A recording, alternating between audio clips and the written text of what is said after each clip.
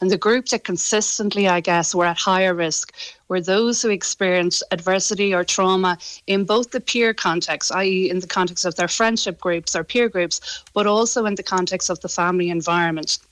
So young people who are experiencing trauma or adversity in both peers and families were actually at highest risk and tended to have poorer outcomes in terms of mental health well-being, but also self-harm. So, for example, we found those who experienced adversity in both peers and family environments were 30 times more likely to self-harm in comparison to the group who we identified as having low experience of adversity.